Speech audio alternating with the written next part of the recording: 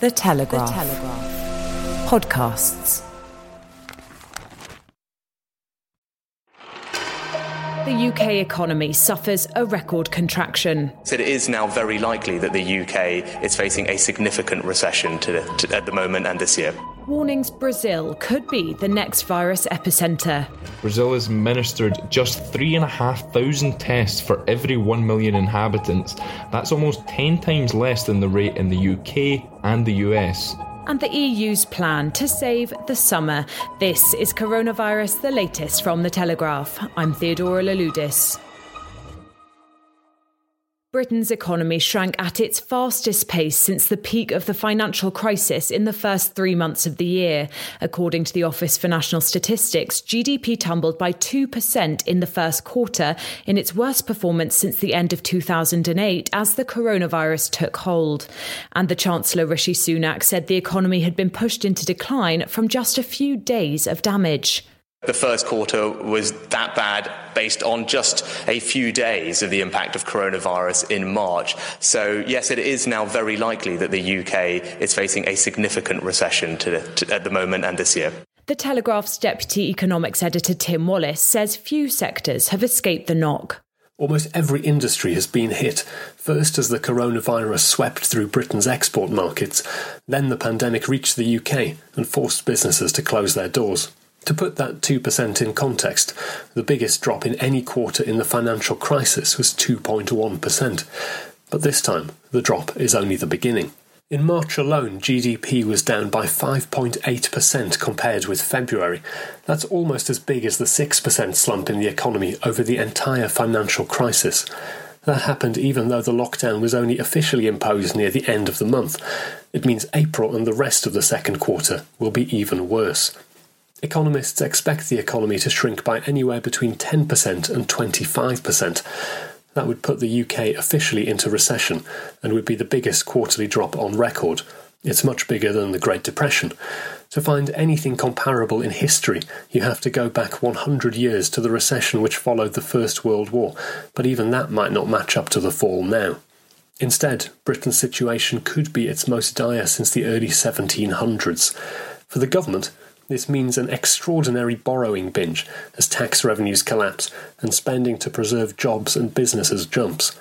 That means hard decisions are likely to come soon as the Chancellor works out just how much he can keep on borrowing for months and years to come. It comes on the day that those in England who couldn't work from home were encouraged to return for the first time, avoiding public transport where possible. It's part of the government's bid to restart the economy while keeping workers safe. But the Telegraph's personal finance reporter Mariana Hunt says some workers who could work from home are being forced to leave their houses because of a grey area in government guidance. House builders, garden centre employees and lab technicians have all been heading back into work this week, after the Prime Minister said on Sunday that anyone who can't do their job properly from home should go back to work. But he's left a gaping loophole by allowing employers to decide who can and can't do their job properly from home. If you can do 99% of your work from there, but not the rest, then it's going to be up to your employer to decide if that's good enough. That's meant there's been some surprising names turning up on the list of employees being told to go back into the office, including accountants, graphic designers and telephone salespeople. So you could be heading back to the office sooner than you think. If you are heading back, make sure you know what safety measures are in place. Your employer should do a risk assessment before asking you to come in to work out how 2-metre distancing will be possible in the office and whether you'll need PPE. If you're still not happy and feel there's an immediate danger to your health by going in, you do have a right to refuse. If you're threatened with the sack because of this, speak to your union or a lawyer. You can also choose to blow the whistle on the company. First, speak to someone senior within the organisation, then ring a whistleblower hotline. If you're in an at-risk group but feel you've got no choice to come in, tell your employer. And if you're let go because of this, you can appeal it under discrimination law. The government wants people to go back to work, but only if it's safe to do so. Boris Johnson's been accused of misleading the House of Commons after he denied that government guidance in place until the 12th of March stated that people in care homes were very unlikely to contract COVID-19. Labour leader Sir Keir Starmer wrote to the Prime Minister urging him to recognise that this had been official guidance earlier in the year after Boris Johnson denied that was the case during Prime Minister's questions. Mr. Speaker, in his speech on Sunday, the Prime Minister said that we need to rapidly reverse the awful epidemic in our care homes. But earlier this year, and until the 12th of March, the government's own official advice was, and I'm quoting from it, "It remains very unlikely that people receiving care in a care home will become infected." Yesterday's ONS figures showed that at least 40% of all deaths from COVID-19 were in care homes. Does the Prime Minister accept that the government was too slow to protect people in care homes? Prime Minister. No, Mr. Speaker, it wasn't true that the advice said that. And actually, we brought the lockdown in care homes ahead of the general lockdown. The guidance, published in late February, uses this exact phrase as an explanation for why face masks weren't required within care home settings. When Sir Keir wrote to Mr Johnson asking him to correct the record, the Prime Minister said he was standing by his earlier comments, accusing his counterpart of quoting the advice selectively and misleadingly. The Prime Minister acknowledged that the government was making progress, but said there was still much to do in reducing the pandemic in care homes, as he announced a further £600 million to fight infections in England's care homes. Brazil recorded its highest daily rise in deaths from the virus, with 881 people reported to have died on Tuesday. Separately, researchers say the first recorded COVID-19 death in Brazil happened almost 2 months earlier than previously thought, in mid-January. The country's total death toll now stands at almost 12,500, making it the 6th worst affected country in the world. And it comes amid warnings the real figure could be much higher. Ewan Marshall reports from Sao Paulo. Only the United States recorded more new COVID-19 deaths than Brazil on Tuesday, bolstering claims the South American country may well be the world's next coronavirus epicentre. The numbers are alarming, but there's a consensus among infectious disease experts that even these figures are highly underreported, largely due to problems with testing. Testing in the country is remarkably low, with Brazil's public and private health systems lacking the funds and infrastructure to carry out mass diagnostic programs. Brazil has administered just 3,500 tests for every 1 million inhabitants. That's almost 10 times less than the rate in the UK and the US.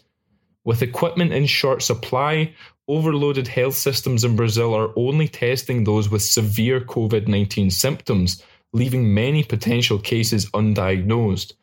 On top of this, deaths from severe respiratory illnesses have skyrocketed in certain states, with suggestions that many of these fatalities may in fact have been unreported COVID-19 patients. A recent study carried out by Brazilian researchers suggested that the total number of cases in the country could be in excess of 1.6 million, considerably higher than the official count of under 180,000.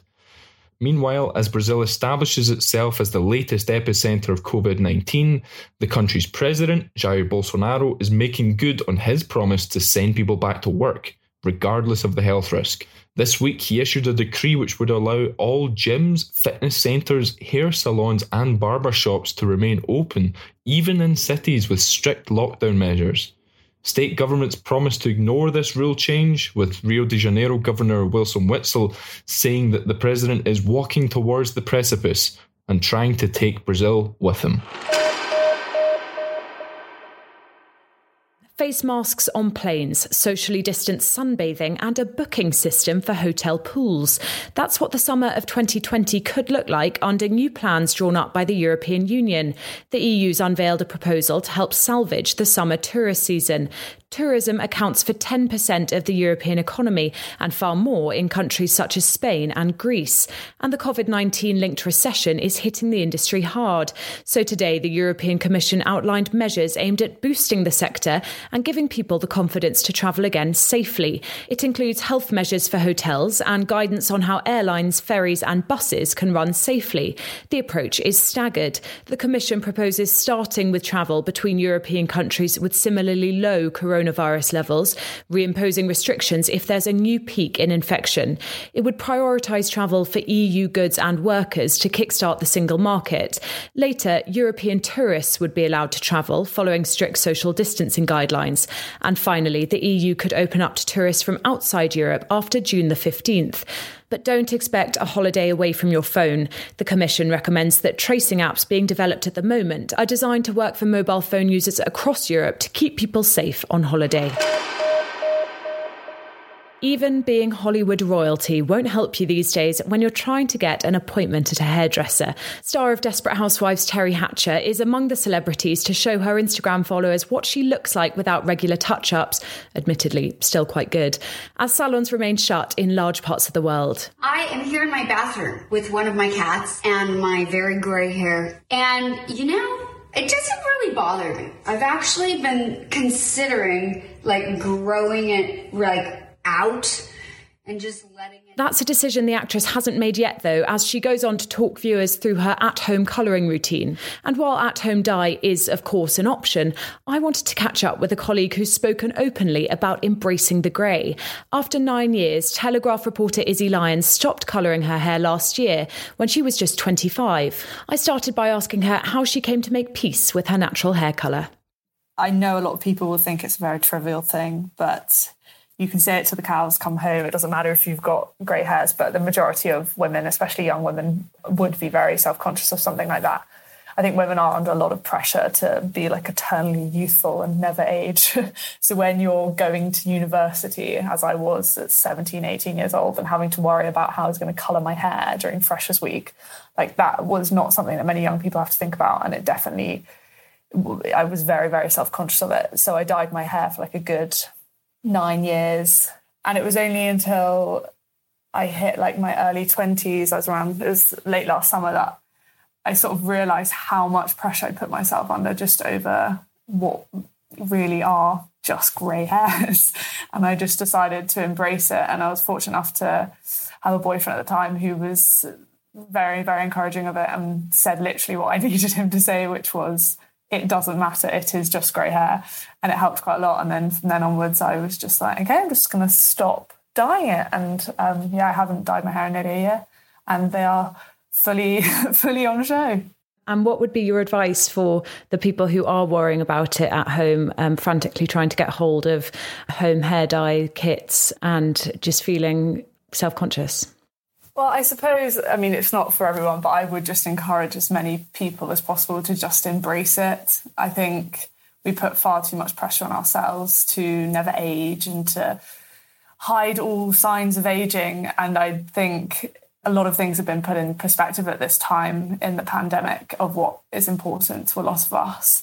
And something like the colour of your hair, I know it can make a lot of us feel very self-conscious, but I would certainly just encourage people to embrace it. And it's probably quite a good time to start letting it grow out, because the very, very awkward stages are the first few weeks when you can just see a glimpse of them at the roots. But considering we're probably not going to be going out and socialising for the foreseeable few months, it's probably quite a good time just to let it grow out and to not let it get to you and not let it be an insecurity like it was for me that certainly ruled a lot of my life. This is Coronavirus, the latest from The Telegraph. I'm Theodora Louloudis, and I'll have your next update on Thursday evening. If you have a question you'd like us to answer, email me. The address is coronaviruspodcast@telegraph.co.uk. If your question's about the government furlough scheme, my colleague from the personal finance team, Jessica Beard, is our own furloughing expert, and she'll be running a live Q&A on our website at 1 p.m. on Thursday. As always, details of how to join that in the show notes to this episode. That's only open to Telegraph subscribers, but if you don't already subscribe, you can take out a 7-day subscription completely free at telegraph.co.uk/audio.